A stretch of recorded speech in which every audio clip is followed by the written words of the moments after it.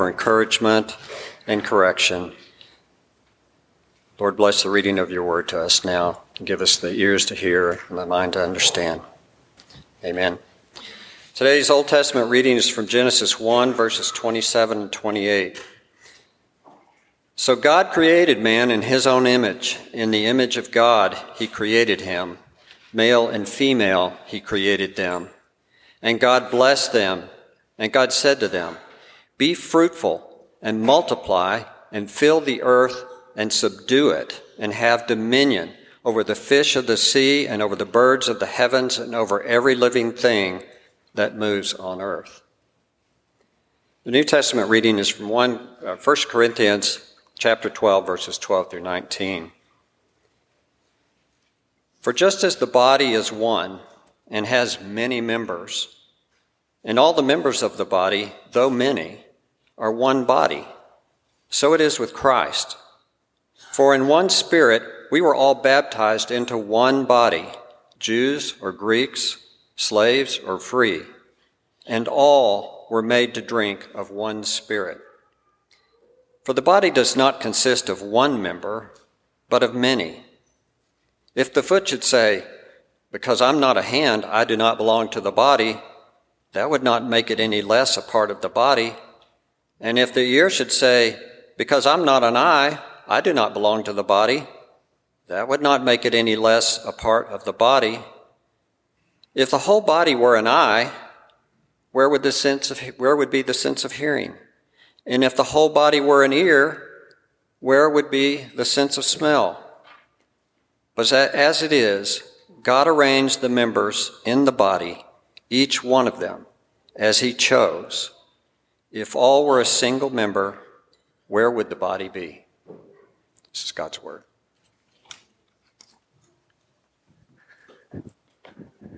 Good morning, you guys. I am the youth director here. My name's Abbey Havens, and I brought my chunkiest Bible with me, and I'm usually I'd move this over there. I don't know if I'm going to do that today. I might just wander, so pre-apologies for how much I'm going to walk around during this, but because it's a brick, I'm going to set it here.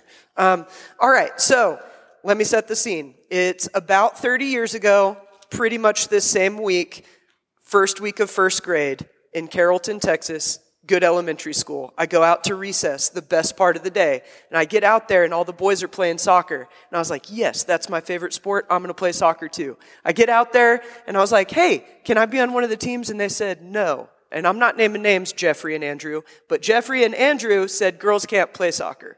And so I promptly stole their ball. And I kept it with me for all of recess. All 15 of those boys were chasing me everywhere. I would bounce it off the schoolhouse, throw it down the slide, whatever. I kept it away from them for the whole 20 minutes or whatever it is that kids get. And I must say, one of the best recesses of my life. I still remember every moment to this day.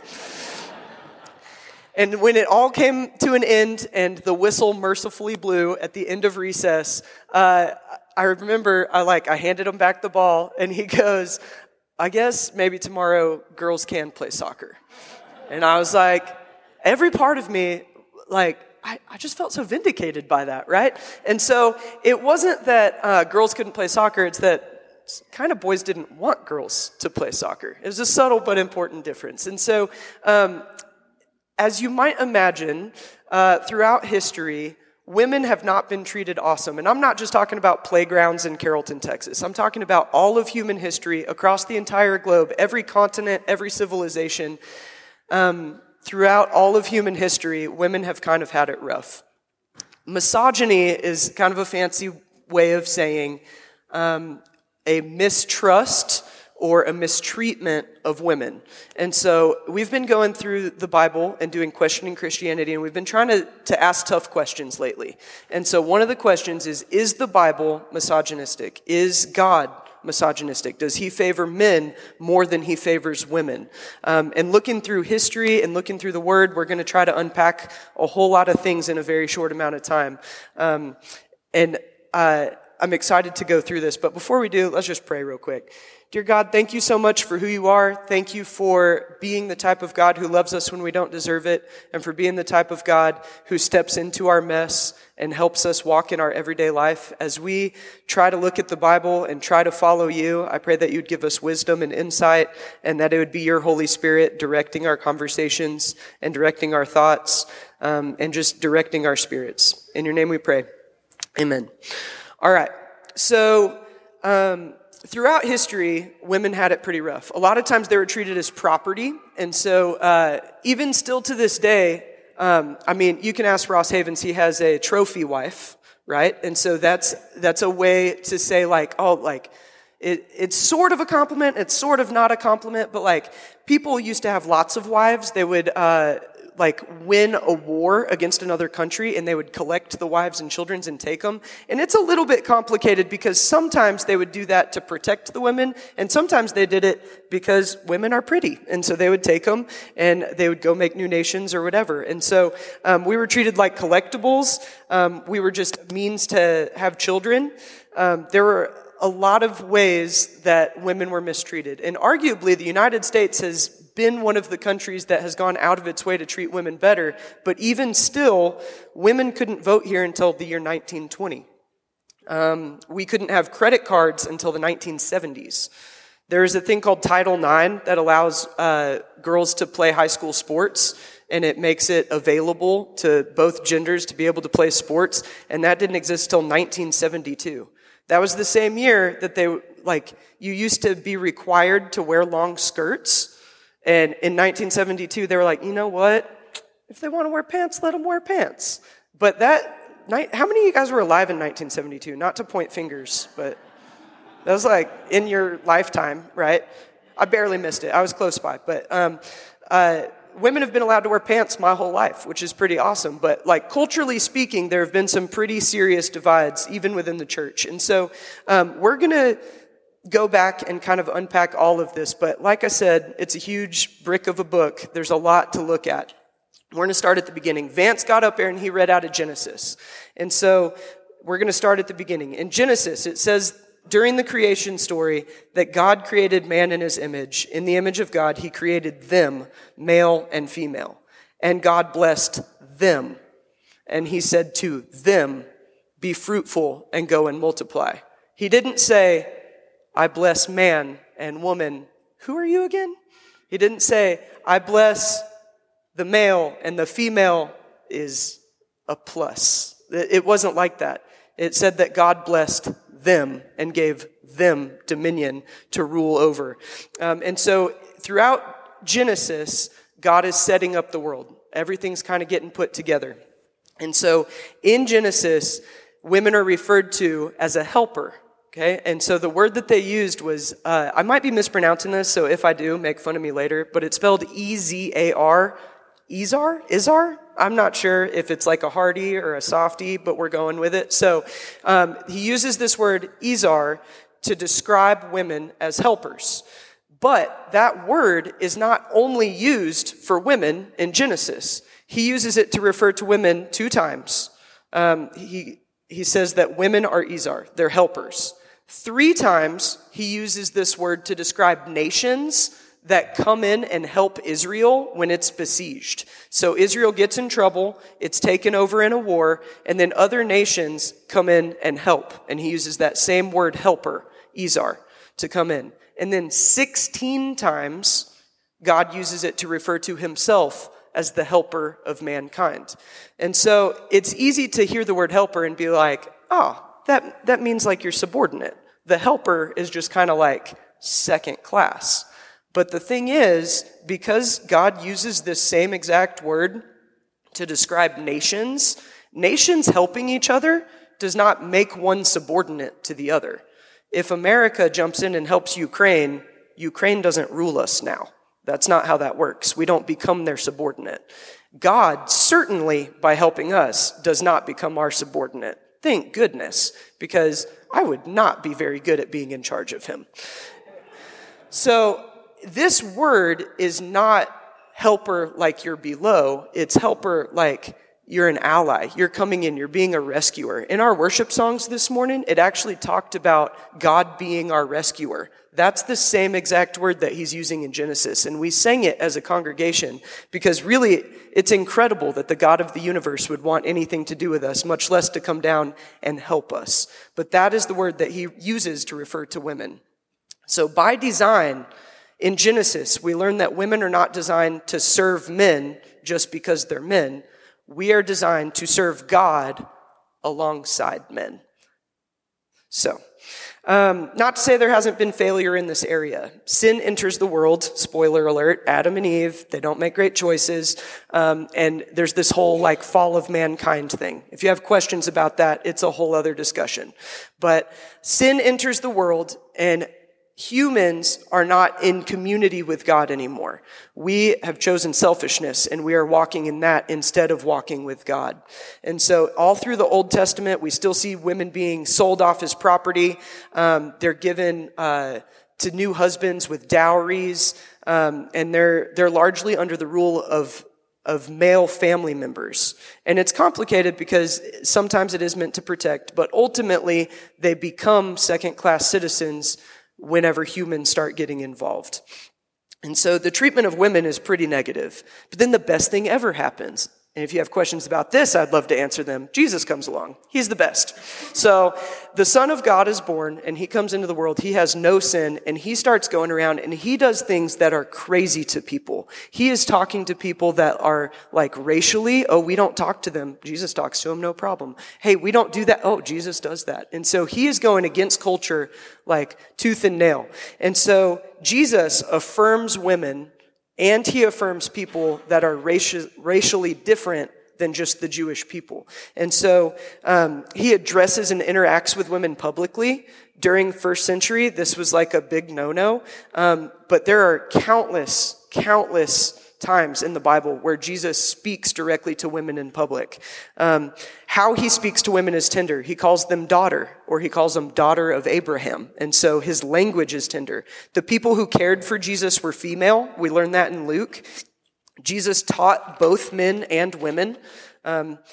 Jesus' sacrifice on the cross was for both men and women. And so when it was for all of humankind, it wasn't hey, this one's for the boys. It wasn't. It was for everybody.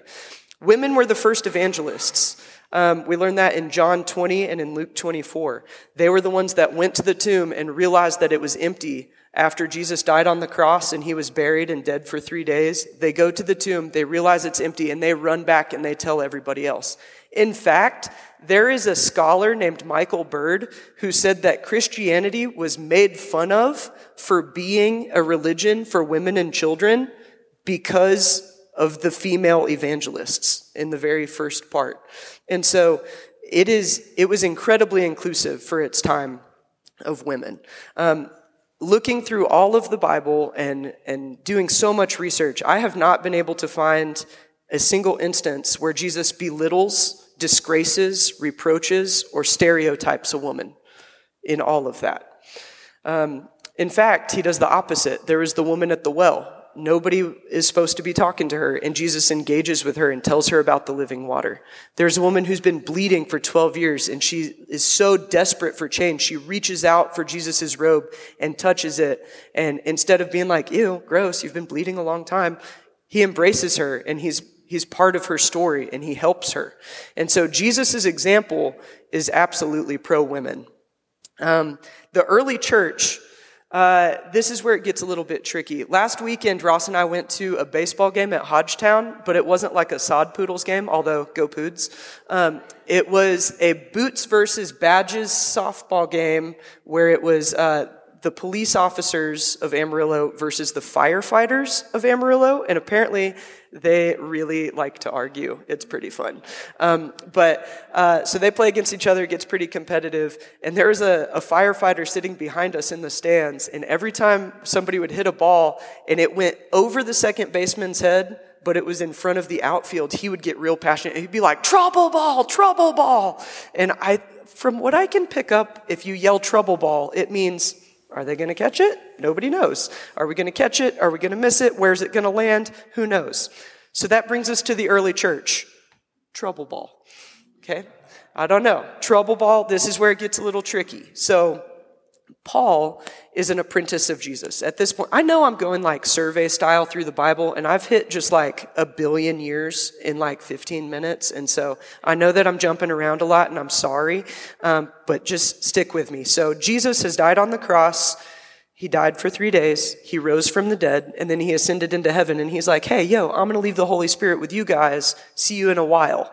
This is the Abbey paraphrase version. I don't know if it said it in those exact words, but that's the gist. So he goes back up to heaven, and he leaves the Holy Spirit with us. And so there's all these people that for the first time ever are Christians. They're trying to follow Christ. They're trying to live with the Holy Spirit dwelling inside them, and they're starting churches, and they're in community, and they're trying to learn about what to do and how to do it and how to honor God. And so, all these new churches, they're getting together and they're in like all these different towns. And there's this guy, Paul, you might have heard of him, and he gives a lot of instructions to the new church. And so this is the trouble ball when it comes to how women are treated, right? And so many people use 2 verses in the Bible whenever they're talking about the Bible being misogynistic, whenever they're saying that the Bible looks down on women. And so they're talking about a verse in 1 Corinthians 14, and they're talking about a verse in 1 Timothy. And so Paul is writing letters to churches on how to conduct themselves and how to be Christians. And in 1 Corinthians, he's talking about prophecy and tongues. And if somebody's going to be speaking in tongues, you need to have an interpreter. And he's talking about I lost my place. There it is. He's talking about orderly worship. And then in there, he says women need to be silent in church. In 1 Timothy, he's writing to a different church, and he's saying, pray for all people. This is how you conduct yourself. This is how you walk as a Christian. Also, women need to learn silently and submissively. And so those are the 2 verses that people are looking at when they say that the entire Bible is misogynistic. And these 2 verses can be interpreted more than one way. The first way they can be interpreted is literally. And so that means that when he says in 1 Corinthians that women may not preach or teach, that's it. Women may not preach or teach. Literal. Cannot. It is worth noting, so this is called complementarian. You guys all have to say it too, because I had to say it. Ready? Complementarian. Okay. All right. So if I have to say the big crazy word, you have to say the big crazy word. So this is called complementarian. It means that women are supposed to just complement men. They're not supposed to be deacons. They're not supposed to be elders. They're not supposed to preach. They are only here to complement the men and serve underneath them in a different role. Even the most complementarian view of Scripture doesn't take it entirely literally, because it says that women are supposed to be silent in church. And I've never been in a church, even one that's incredibly complementarian, and I've been like, good morning, and they're like, shh. So women are allowed to talk, so it's maybe not exactly literal. So that's one of the ways that people view it. The other way that people view it is within context. And so there are arguments that women were uneducated at the time. That's actually just kind of a fact about the day. We weren't doing a whole lot of schooling back then. And so looking at it in context, Paul is talking to specific churches about specific issues. And so the other way of viewing this, instead of literal and instead of complementarian, they're looking at it in context, and it's called I can do this. No. Focus. Egalitarianism? Egalitarian? That was it. Your turn. Egalitarian. All right. It's good. So, the egalitarian approach, it looks at the Bible as a whole. It takes into account that the Old Testament had prophets and judges that were women. It had people that were teaching the church that were women. It takes into account that Jesus was kind and inclusive to women, that they traveled with him, that they did ministry with him, that they were the first people to do ministry and come and tell the story of the tomb. And so if you look at it contextually, you look at the Bible as a whole. It doesn't discount all the ways that God used women because of these 2 passages. Instead, they interpret this as Paul speaking specifically to specific churches about a specific issue that they are having. Here's the tough part. Interpretations leave room for error, either way. The literal way, there's probably some error. The other way, there's probably some error. And so in our hearts, it is really easy for me to wake up in the morning and be like, man, I really hope the Bible says what I want it to say today. I want it to be like, today you're going to wake up and fall in a pit of money. It'll be great. And it's like, oh, yeah, that's Abbey 1:1. That sounds great. That's hedonism. Okay, so hedonism is wanting everything to be about my pleasure, everything to be about serving me. And so sometimes as humans, when we read the Bible, we're like, I really want it to say whatever sits right in my gut. I want it to say whatever feels right to me. I want it to say whatever I want it to say. But the thing is, God is God and I am not. God is God and you are not. And the Bible is God's word.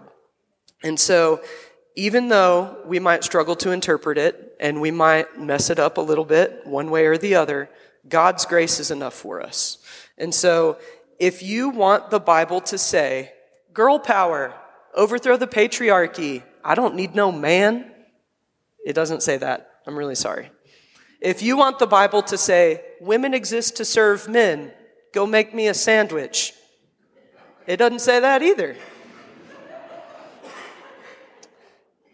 So what does it say? In Galatians it says, there's neither Jew nor Gentile, slave nor free, male or female, for you are one in Christ Jesus.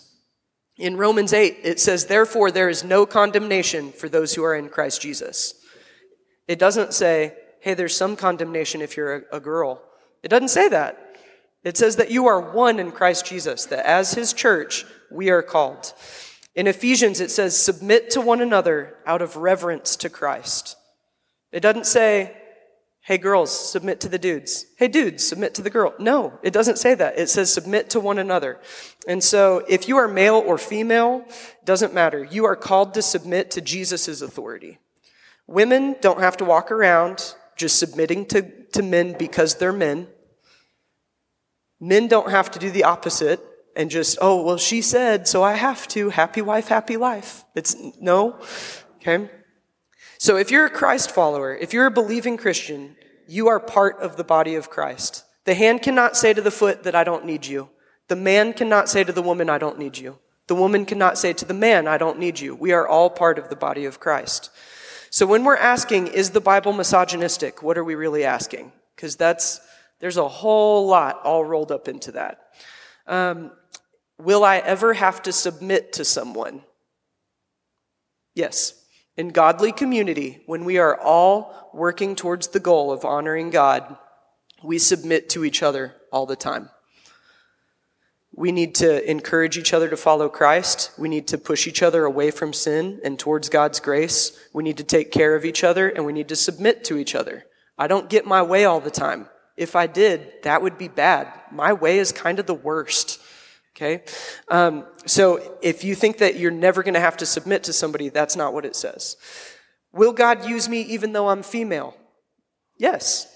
God designed you for good works. If you are a believing Christian and the Holy Spirit dwells within your soul and you get up in the morning and you are praying and you are communicating with the God who created everything, the God who knows the amount of hairs on your head, the God who knows your name, the God who has called you, then yes, you are designed for good works. He knows exactly what you need to do that day. He knows exactly where you need to go, and he's going to empower you to do that with the Holy Spirit. Does God hate women? Quite the opposite. God raises women up out of cultural oppression. The world treated women badly. Throughout this book, women were treated pretty poorly, but it wasn't celebrated. This book, actually, if this was a movie, it would be rated R. There's a lot going on in the Bible. When you start reading through it, there's war, there's adultery, there's people that are murdering each other. That's not what it's about. Those are human stories that God steps into. So there is misogyny in the Bible, but it's God stepping in and helping people walk out of that. And so God does not hate women, The Bible is not misogynistic. The Bible is not a celebration of humans treating each other badly. It's God treating us well, even though we treat each other badly. So if you're a man in this room who loves God and you walk with him, you are called to ministry. If you are a female in this room and you love God and you walk with him, you are called to ministry. God has set out good works for you to do. It could be in your family, it could be in your school, it could be at your job, it could be in your social circle, it could be with your neighbors, but God has designed you specifically to be a part of the body of Christ, and he knows exactly who he made, and it was not an accident. God blessed them.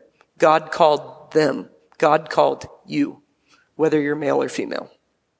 So, if you are not a Christian in this room and you have some doubts and would like to visit about that, we've been doing Q&As after. Are we doing that today? Yep. Yeah, I got a thumbs up from the senior pastor. Okay. We're going to do like a Q&A time after the service. If you'd like to dig into any more of this, that's fine. It is okay not to have all the answers. It's okay to still be thinking it through. But the best spot to look for answers is here. Look through the Bible. Ask people questions. That's fantastic. And so whether you're egalitarian or complementarian, there is room for all of us in Christ's grace under God, not above or below each other. We are all part of the body. The hand, the foot, the eye, the male, the female. God is going to use all of us. Snoop Dogg is a rapper. Thank you. Snoop Dogg is a rapper from the 1990s and early 2000s, and he has recently kind of changed who he's rapping to, and he came out with a children's album that's pretty popular at my house. And mostly, I'm not going to encourage you to go to Snoop Dogg for gospel truth, but he accidentally stumbled upon one, and his song goes, "Everyone is different, and that's okay. Everyone is different. It's better this way." And so Snoop Dogg and the Bible have agreed, it is okay that you are a male or that you are a female. God wants to use you. Let's pray. Dear Jesus, thank you so much for being bigger than us. Thank you so much for being a God that steps into our stories and a God that steps into a world that doesn't treat each other well. Thank you for designing us to be exactly who you want us to be. And thank you for sending the Holy Spirit to live within us, to do good works for you. Without you, our life is empty. Without you, it feels purposeless, because it is. With you, we are designed to make the world better and to bring your hope and your joy to others. Thank you so much for using us. And whether we think this way or that way, or however we interpret the Bible, thank you for covering us in your grace and for giving us each other, that we can love one another and that we can seek after you no matter what we're doing. In your name I pray. Amen. Okay.